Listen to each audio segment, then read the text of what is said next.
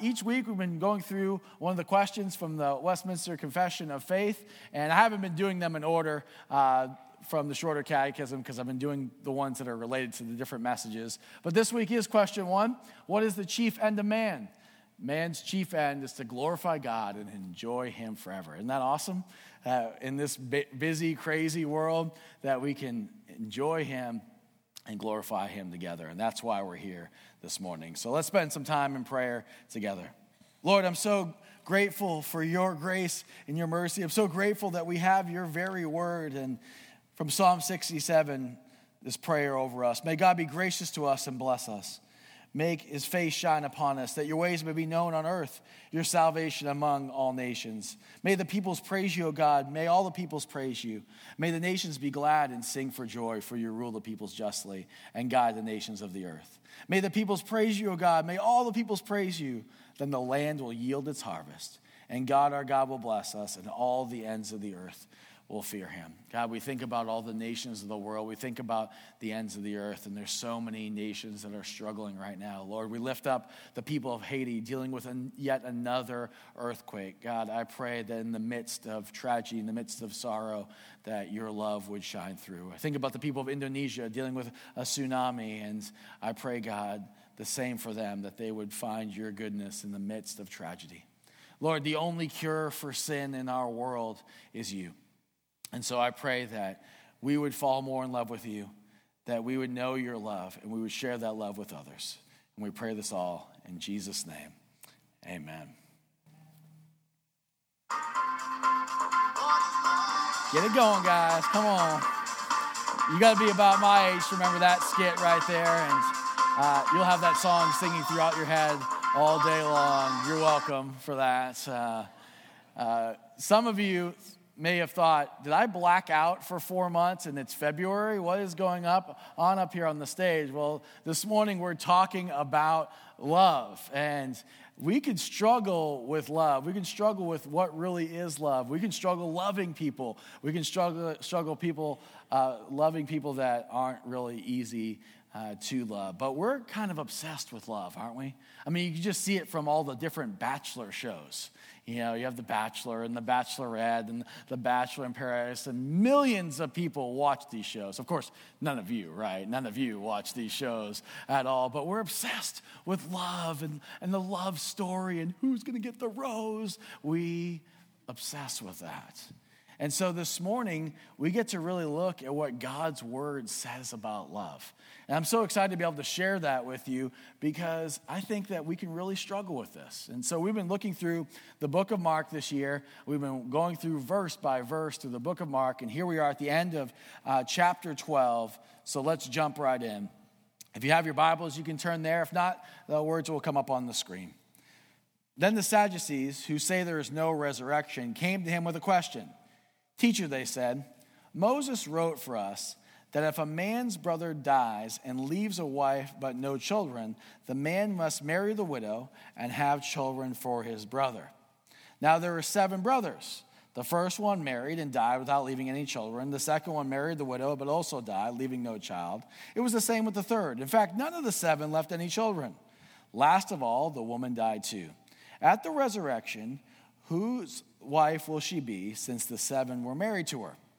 Jesus replied, are you not in error because you do not know the scriptures or the power of God? When the dead rise, they will neither marry or be given into marriage. They will be like angels in heaven. Now about the dead rising, have you not read in the book of Moses, the account of the bush, how God said to him, I am the God of Abraham, the God of Isaac, and the God of Jacob. He's not the God of the dead, but of the living. You are badly mistaken. One of the teachers of the law came and heard them debating, noticing that Jesus had given them a good answer. He asked them, of all the commandments, which is most important? The most important one, Jesus answered, is this. Hear, O Israel, the Lord our God, the Lord is one. Love the Lord your God with all of your heart, with all of your soul, with all your mind, and with all your strength. The second is this. Love your neighbor as yourself. There's no commandment greater than these. Well said, teacher, the man replied. You're right in saying that God is one and there's no other but him. To love him with all of your heart and with all of your understanding, with all of your strength, and to love your neighbor as yourself is more important than all the burnt offerings and sacrifices. When Jesus saw that he answered wisely, he said to him, "You are not far from the kingdom of God." Then from then on, no one dared to ask him any more questions. I mean, this is a lot to unpack, and we'll spend some time unpacking this about what God says about love. But we need to really understand what it means to love Jesus, to love one another, and to love the lost. 12 times in the New Testament it says to love one another, to love our brothers and sisters in Christ. So I want to take a minute right now. I want you to look around, next to you, behind you, all around you. I want you to say, "I'm supposed to love you." Go ahead, do it. Look all around you. I'm supposed to love you. Do it. Now, some of you turn around and you're like, no, and not you. Some of the dudes looked at each other and had an awkward moment with each other, but it's good. We're supposed to love one another. We're supposed to love each other, but it's hard to do, isn't it? There was a monkey and a lion that were in the same cage at the zoo, and all the people that came by the zoo thought, "This is amazing. A monkey and a lion in the same cage? How can this be?" And they asked the zookeeper, "How can it be?" And they said, "Yeah, it really is amazing, but every once in a while we have to get a new monkey." And they said, "You have to get a new monkey? Well, why is that?" "Well, because sometimes lions act like lions." And when we're in community together, especially in a small group church, we can act like lions sometimes, right? We can devour one another sometimes, but we're called to love one another. And the only way we're going to be able to love one another is knowing the source of love. And we've seen in the last 12 chapters of Mark who the source of love is. It's no big surprise to you, is it? The source of unconditional love, the source of crazy love, the source of love itself is Jesus. And so let's break down this scripture verse by verse and look how we're to love Jesus, love one another, and love others. Then the Sadducees, who say there's no resurrection, came to him with a question. Now, if you remember, the Pharisees and the Herodians had been the ones that had been testing Jesus over and over. Now we got a new group of people, the Sadducees.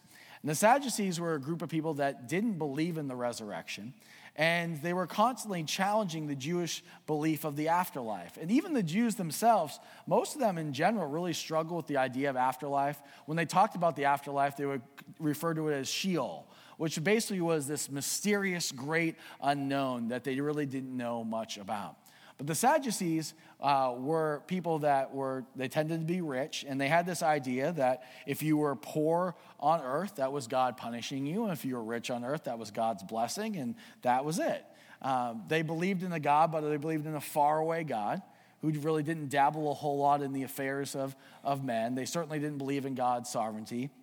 So it's interesting that they ask him this question, because they didn't believe in the resurrection themselves. But I think they believed that if they asked a complicated enough question about the resurrection, it would put into question Jesus' belief about the resurrection. And so they made this plausible, it was a crazy but plausible story, because they knew the Levite law that if a woman's husband died, then usually a brother or another family member would marry that woman, get the inheritance, and try to raise children. And so they came up with this crazy story about this happening 7 times over.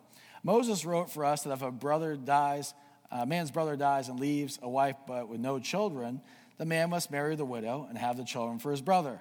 Now, there were 7 brothers. The first one married and died without leaving any children. The second one married the widow, and he also died, leaving no child. It was the same with the third. In fact, none of the 7 left any children. Last of all, the woman died too. At the resurrection, whose wife will she be, since the 7 were married to her? Now, the Sadducees believed that the Pentateuch, the first 5 books of the Old Testament, didn't even refer to the afterlife. That's what they believed. That was their vision of Scripture. And so they thought they could trap Jesus in this question. Because they were known as teachers of the law. They were known to know the scriptures. And so they asked Jesus this pretty crazy question. But Jesus replied, "Are you not in error because you do not know the scriptures or the power of God? When the dead rise, they will neither marry or be given in marriage. They'll be like angels in heaven. Now about the dead rising, Have you not read in the book of Moses, in the account of the bush, how God said to him, I am the God of Abraham, the God of Isaac, the God of Jacob. He is not the God of the dead, but of the living. You are badly mistaken. This was a burn, as my daughter would say, from Jesus to the Sadducees, because they were known as teachers of the law, and he used Scripture to show how they were mistaken. He says, listen, even in the Pentateuch, it does talk about eternal life, and this is what it says. And he quotes Scripture, and then he says, you're badly mistaken. And if you look at the original Greek word that's used for badly mistaken, it's the word planeo, and it means that you're widely and aimlessly mistaken. He told them that they were way off, and this would have been unbelievably embarrassing for the Sadducees because they were known as teachers of the law and teachers of the Scripture, but he corrects them. Now, there's another religious leader listening to this. He was a scribe, and he listened to all this was going on. And the scribes really knew the Scriptures because they spent all day long copying the Scripture over and over and over. I mean, we're so blessed. We can go to Amazon and order whatever Bible we want, as many as we want. Many of you have many Bibles all over your house. And we're able to order Bibles for the church, for the kids' ministry. But in that time, to get Scripture, it had to be hand-copied over and over and over again. And these scribes, they knew Scripture really, really well. And oftentimes, they would have many Scriptures memorized.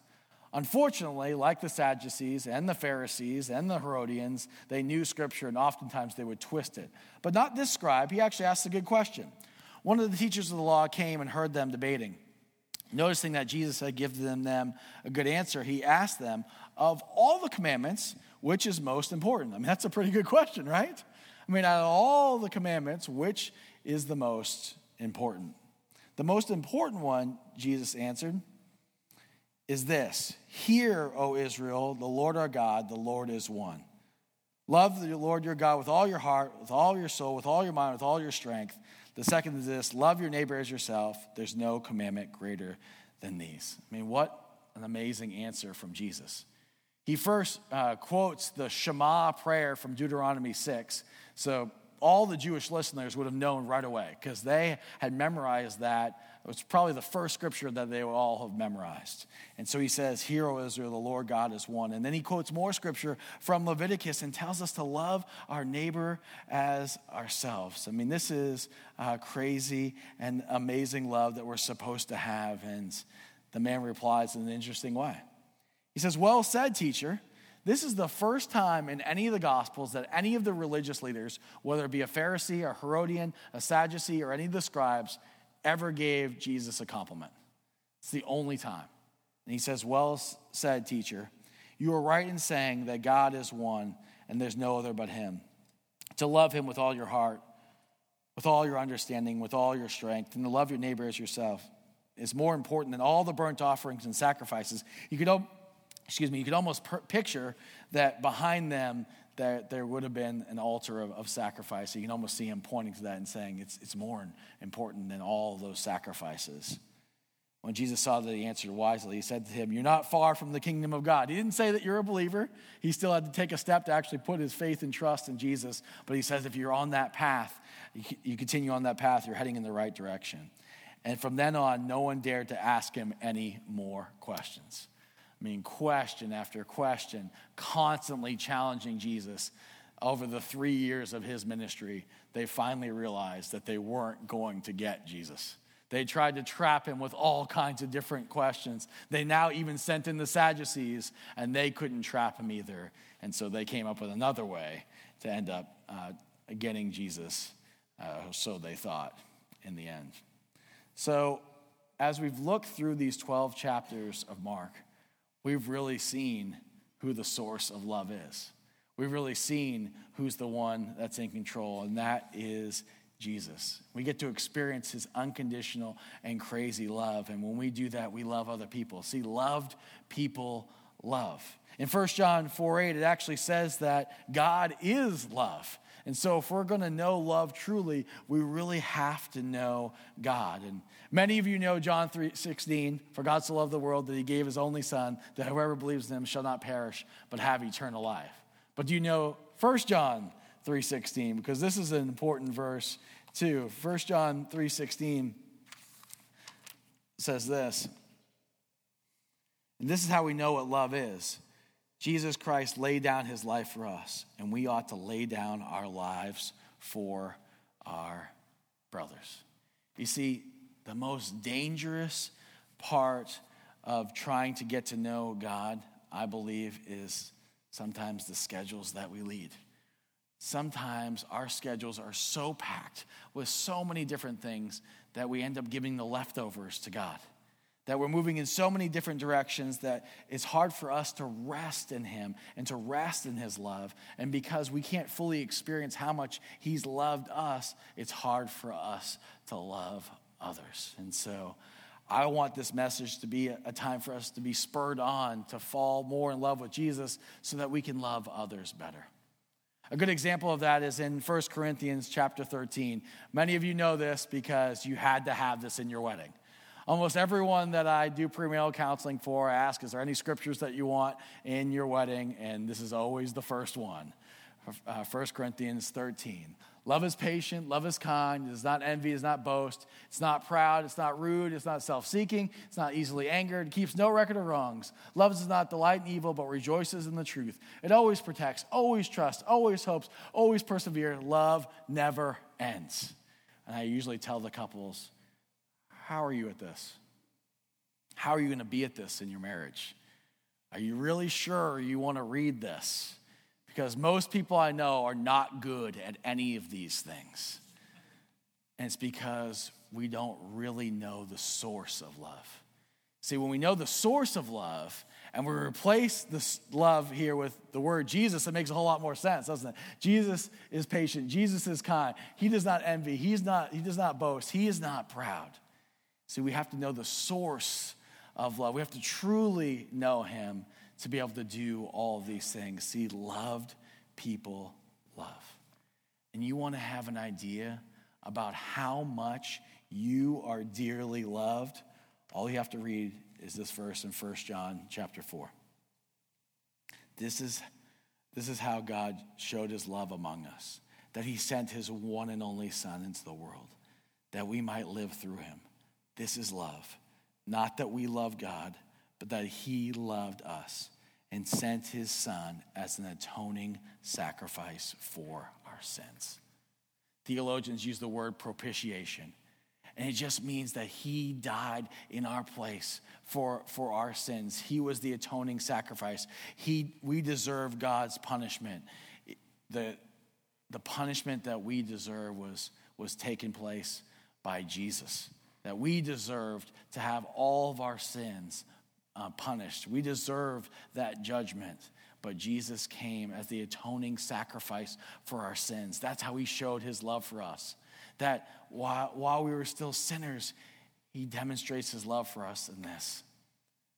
That he died a painful and awful death on the cross, and he rose from the dead so that we could have eternal life. Have you ever trusted in him? Do you really know his love? If you've never trusted in him for eternal life, won't you do that this morning? I beg you to do it because there's no other way to know true love, to know true hope, to know true joy, to know true peace.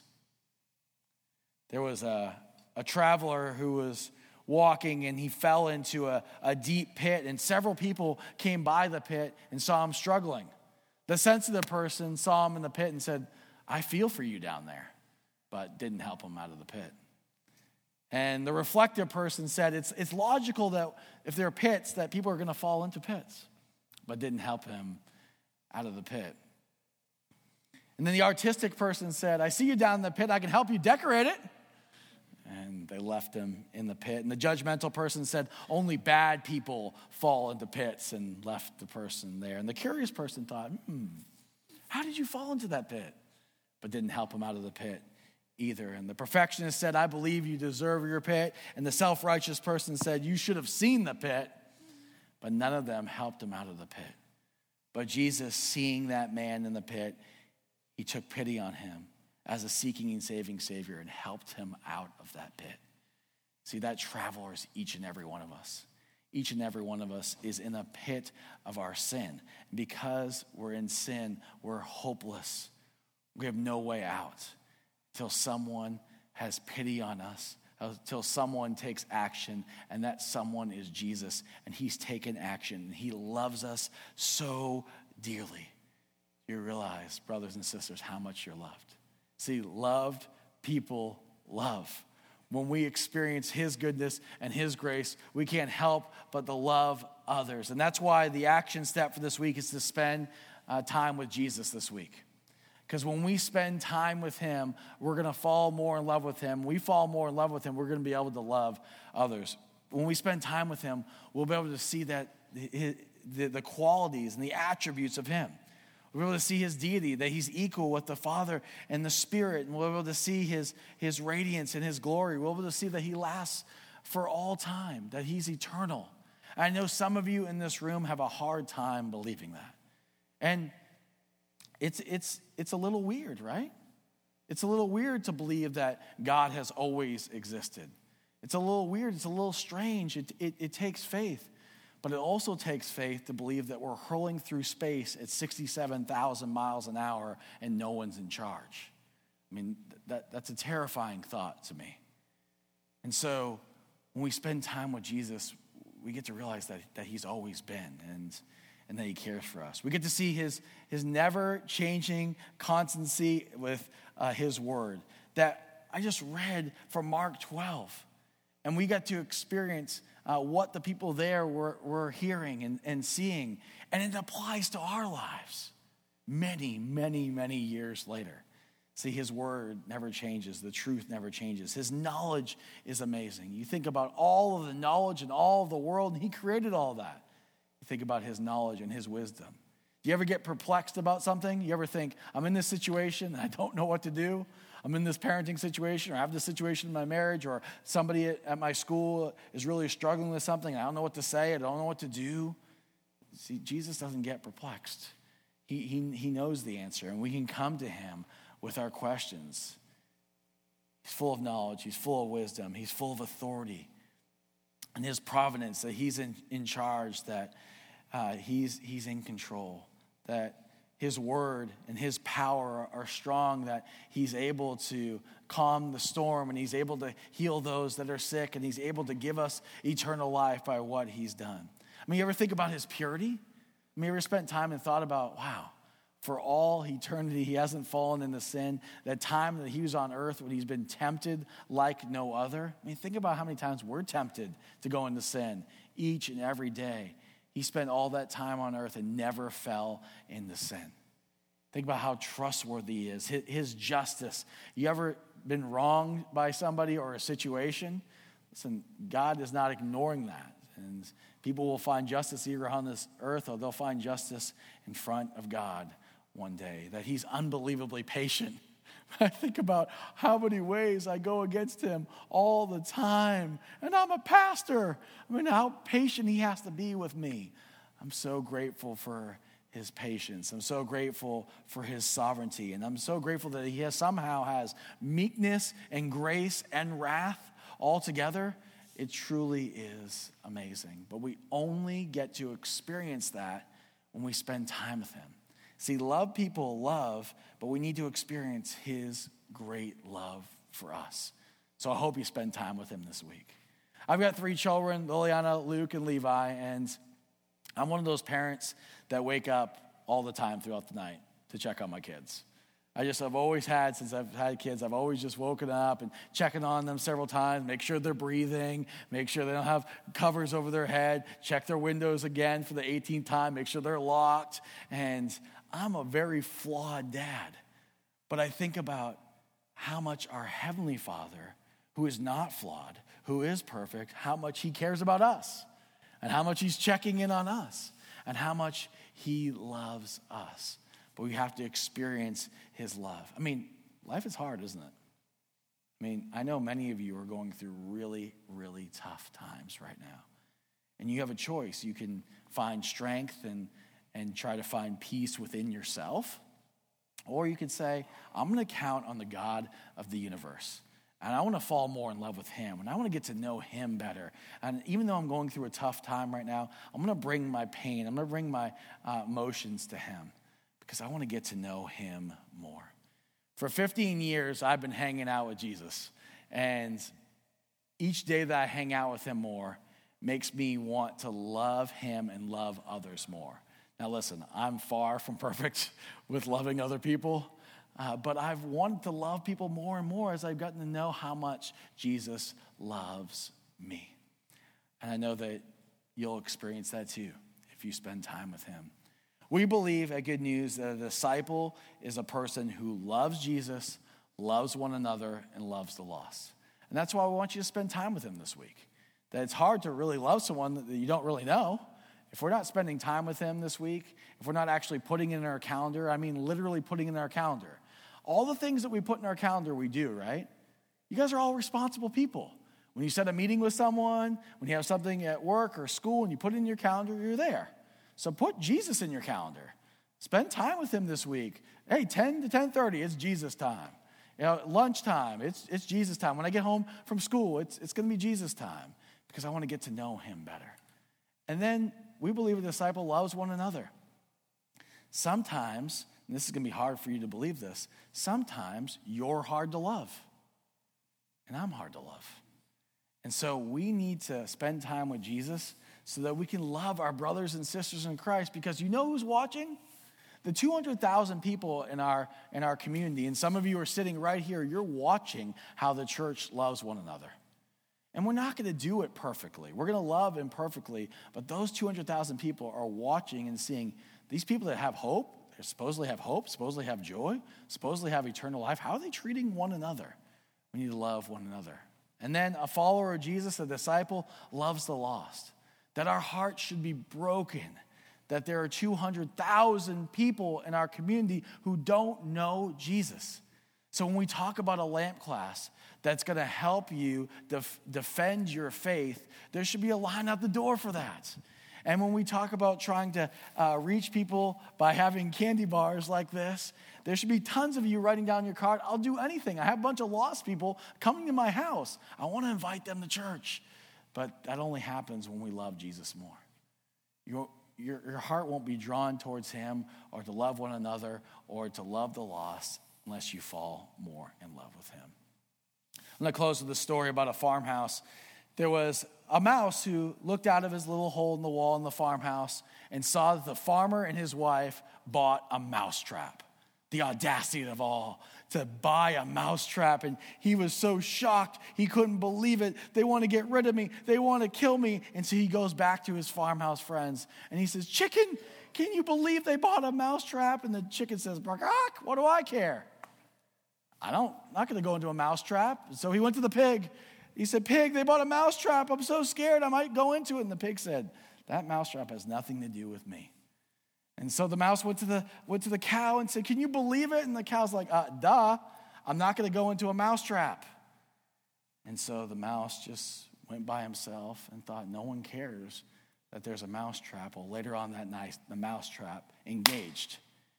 Something got into the mousetrap. And so the farmer's wife goes downstairs, and it's all dark downstairs. She's thinking she's going to see a mouse, and as soon as she flips on the light, she sees a venomous snake, and that snake bites her. And she gets really, really sick. She goes to the hospital. Thankfully, she starts feeling a little bit better, and she comes home, but she's still not feeling really well. And when you're sick and not feeling well, what do you want to eat? What do you want to eat when you're sick and not feeling well? Yeah, chicken soup. And so the farmer went out and got that chicken and made his wife some fresh chicken soup. And then there were so many people in their community that wanted to care for the sick farmer's wife that the farmer said, "Well, I've got to feed all these people. And what's better than pork chops to feed people?" And so they took out the pig. And then thankfully, the wife felt better.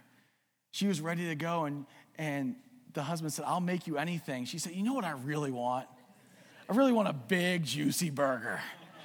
And so there went the cow. You see, there's so many people in our community that think the church and God's word and God's love doesn't apply to them. It's not important to them. But our job is to be like little mice and to say, yes, there is something coming. A death is coming, and you need to be prepared. And we love Jesus so much that we're willing to love you. We're willing to be bold in our faith. We're willing to share with you. Even if you won't listen, we want to share with you. We want to tell you about God's love. But that's only going to happen when we fall in love with Jesus. You see, a disciple is someone who loves Jesus and loves one another and loves the lost. You know why we do? Because we're so dearly loved. Loved people love. Let's pray together. Lord, I'm so thankful that I am dearly loved by you. Lord, I know your heart is broken by people that constantly run from you, who constantly say no to you, but you are unbelievably patient with them. Lord, help us to be patient with others that don't know you. Help us to love them with Christ's love. Help us to be patient, to be joyful, to be loving, to be forgiving. Help us to love you more so that we can love one another and love the lost. In Jesus' name, amen.